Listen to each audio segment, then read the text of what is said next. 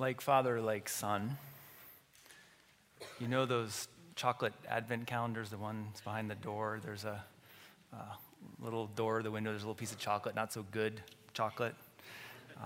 Growing up, I couldn't stand to wait a whole day for the next piece of chocolate. So if it was December 21st, for example, the chocolate behind door number 2 was probably gone, and there were probably some nibbles out of the chocolate on door 23. Our son is following in my footsteps, like father, like son. He's actually created these elaborate schemes that he shares with me that sort of bend the time-space continuum. And he assures me when I question him, today is actually December 22nd, he says. It is. It really is. And that's why the chocolate is gone.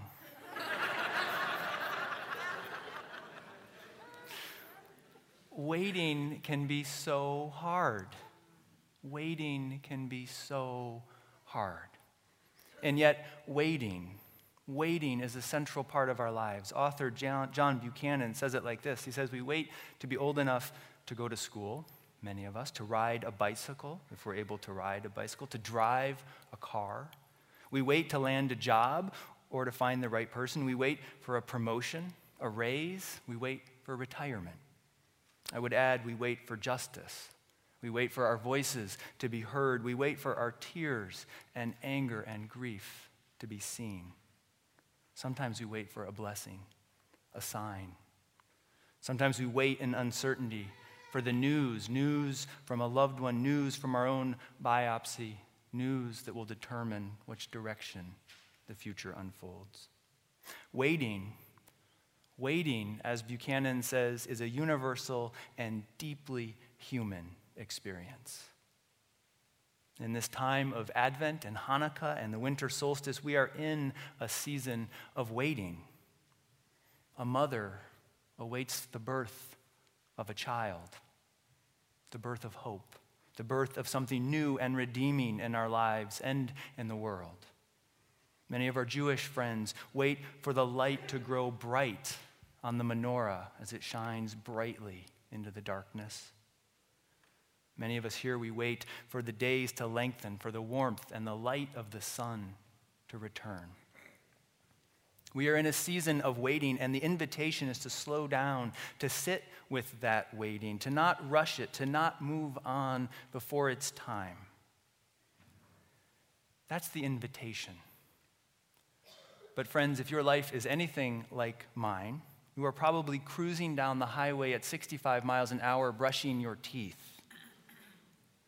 If you're not in a car, if you're somewhere else, you're calling someone on the phone at the same time you're pulling something out of the oven, at the same time you're trying to be 2 or 3 places at once. And maybe you're doing all of those things and you're holding the additional stress of scrambling to make ends meet, wondering if there will be a Christmas this year. Maybe it's all of those things, and on top of that, in this season, it's the grief that has settled into your guest room or curled up at the foot of your bed, and you cannot shake the tears as you move through this season without a loved one.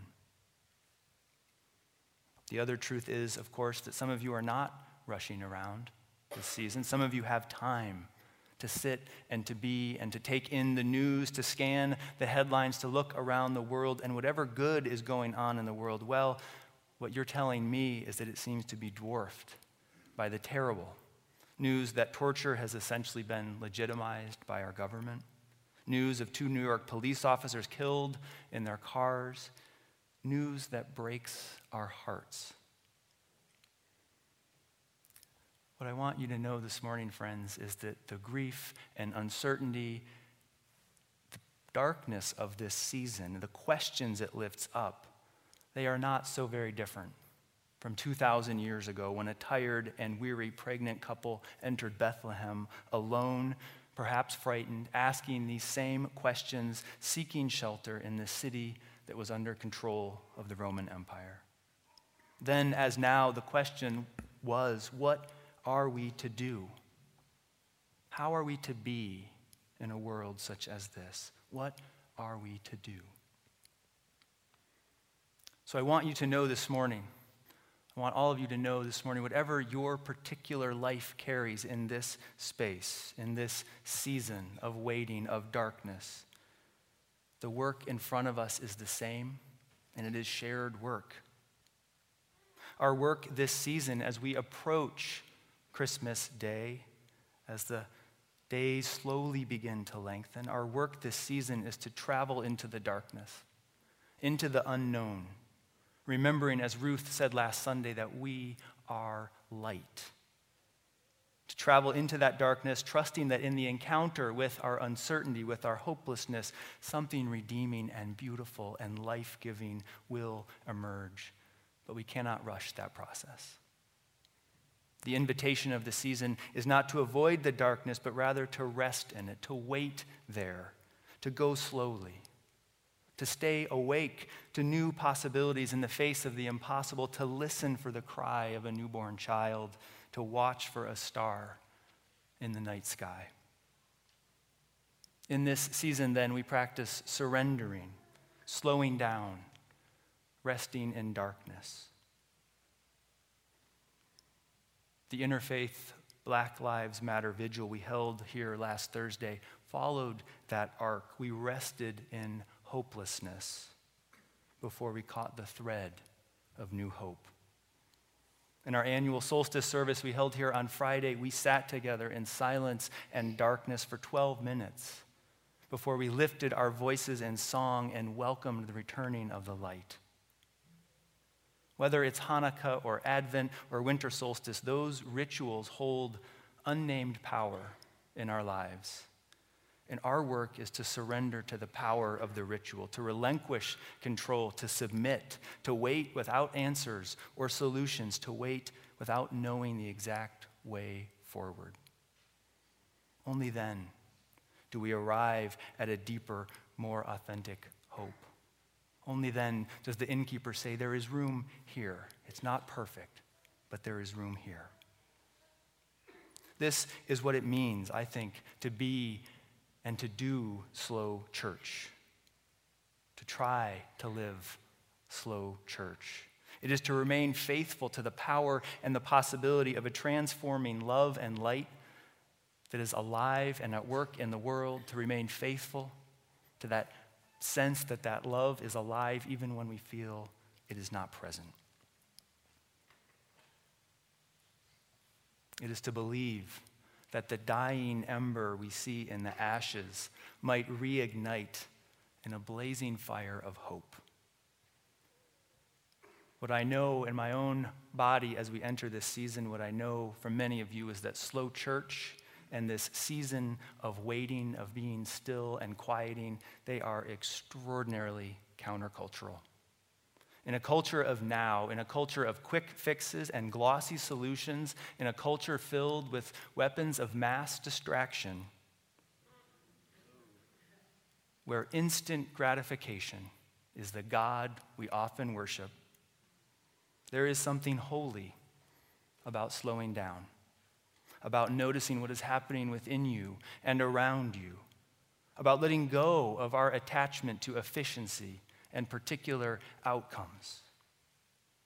Christopher Smith and John Pattison, authors of the book Slow Church, say that spiritual formation, which is what we are doing here Sunday after Sunday and during the week, forming our spirits, they say spiritual formation is not about efficiency. Rather, it's waiting. It's mountains and valleys and darkness and light. It's not being able to see the nose and right there on our own faces, and then suddenly things open up into a beautiful, magnificent vista. It's sometimes hard. Spiritual formation is not efficient. You're more likely to go 3 miles an hour, they say, than 70. You may feel that you're alone, but you're not. The spiritual formation that comes from resting and waiting in the darkness of this season is not about efficiency. It is not about racing to the end, to the light. It is about slowing and noticing and breathing. And it's not just this season that lesson can apply. It's every season, this season in particular. And so this hour, this time together, this church is the place to do it. As Christopher Smith and John Pattison write, slow church is a call for intentionality and awareness of our mutual interdependence with all people and all of creation. Lena K. Gardner said this so well at our Black Lives Matter vigil last Thursday, speaking to this mutual interdependence and noticing that. She said, "We're not strong because we don't need anyone. We're strong because we need everyone." Slow church is an attentiveness to the world around us, the people around us, and the work that love is calling us to. In the context of slow church, the Black Lives Matter vigil we held last Thursday was 2 years in the making. For 2 years now, as a congregation, we have been learning and reflecting and talking about race and racism and whiteness and how our faith calls us to racial justice. And I know that over the last 2 years, many of you have asked me, where are we going with this? When are we going to do something? What's the point of this? And I have had those questions myself. On the surface, it looked like nothing was happening. Nothing was moving. But in the background, underneath, as we learned and talked about racial justice with one another, as we built relationships with others in this community and alliances and partnerships, much was starting to move. It was 2 years worth of faithful waiting and working, building a relationship with Shir Tikva and Above Every Name Ministries and so many others that allowed us to even consider holding a vigil here last Thursday. It was 2 years in the making, and judged by a market economy that looks quarter to quarter, it was inefficient work. But in the long view, the slow church view, it was intentional and relational and deeply faithful to our mission.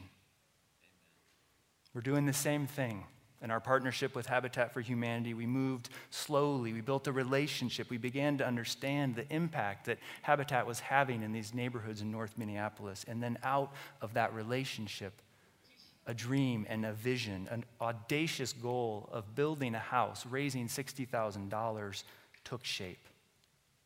We're doing the same thing in our Augsburg partnership with Augsburg Fairview Academy. We listened to the students. We built relationships with the students. We said, you tell us how we can serve you. We responded to their needs and initiatives, not as efficient as it could be, but deeply faithful. Deeply faithful. And it's the work we're doing right now, church. I want to tell you, the work we're doing right now is that intentional, relational, faithful work. In this season of waiting for hope, I want to point this out to you, what we are doing together. We are slowly and intentionally building the beloved community here, a community that has male and female, transgender and genderqueer, a community that has people of all sexual orientations and cultures and classes and races, a community of old and young, a community of diverse world experiences. This is the faith community we are slowly building, relationship by relationship, where all are worthy of love, where we're not strong because we need no one, we're strong because we know we need everyone as we grow together.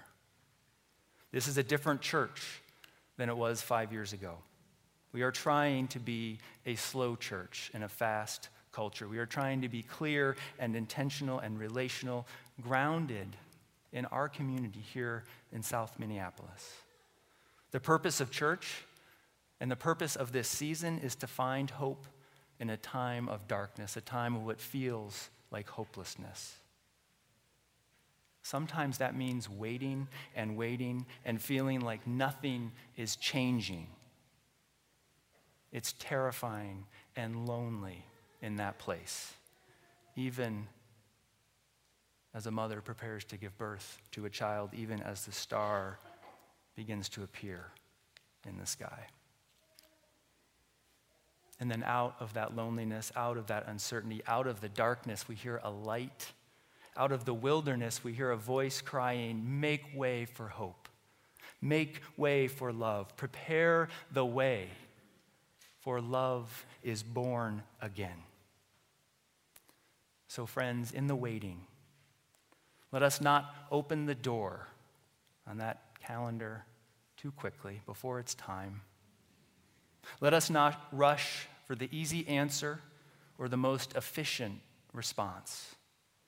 Let us trust the darkness and the stillness. Let us trust that we are among faithful people here that can and will hold us until the light returns and the doors of hope are thrown open once again. Let us trust we are among people that can hold us until the doors of hope are thrown open once again. Merry Christmas.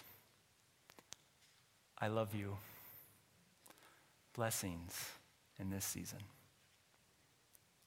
Amen.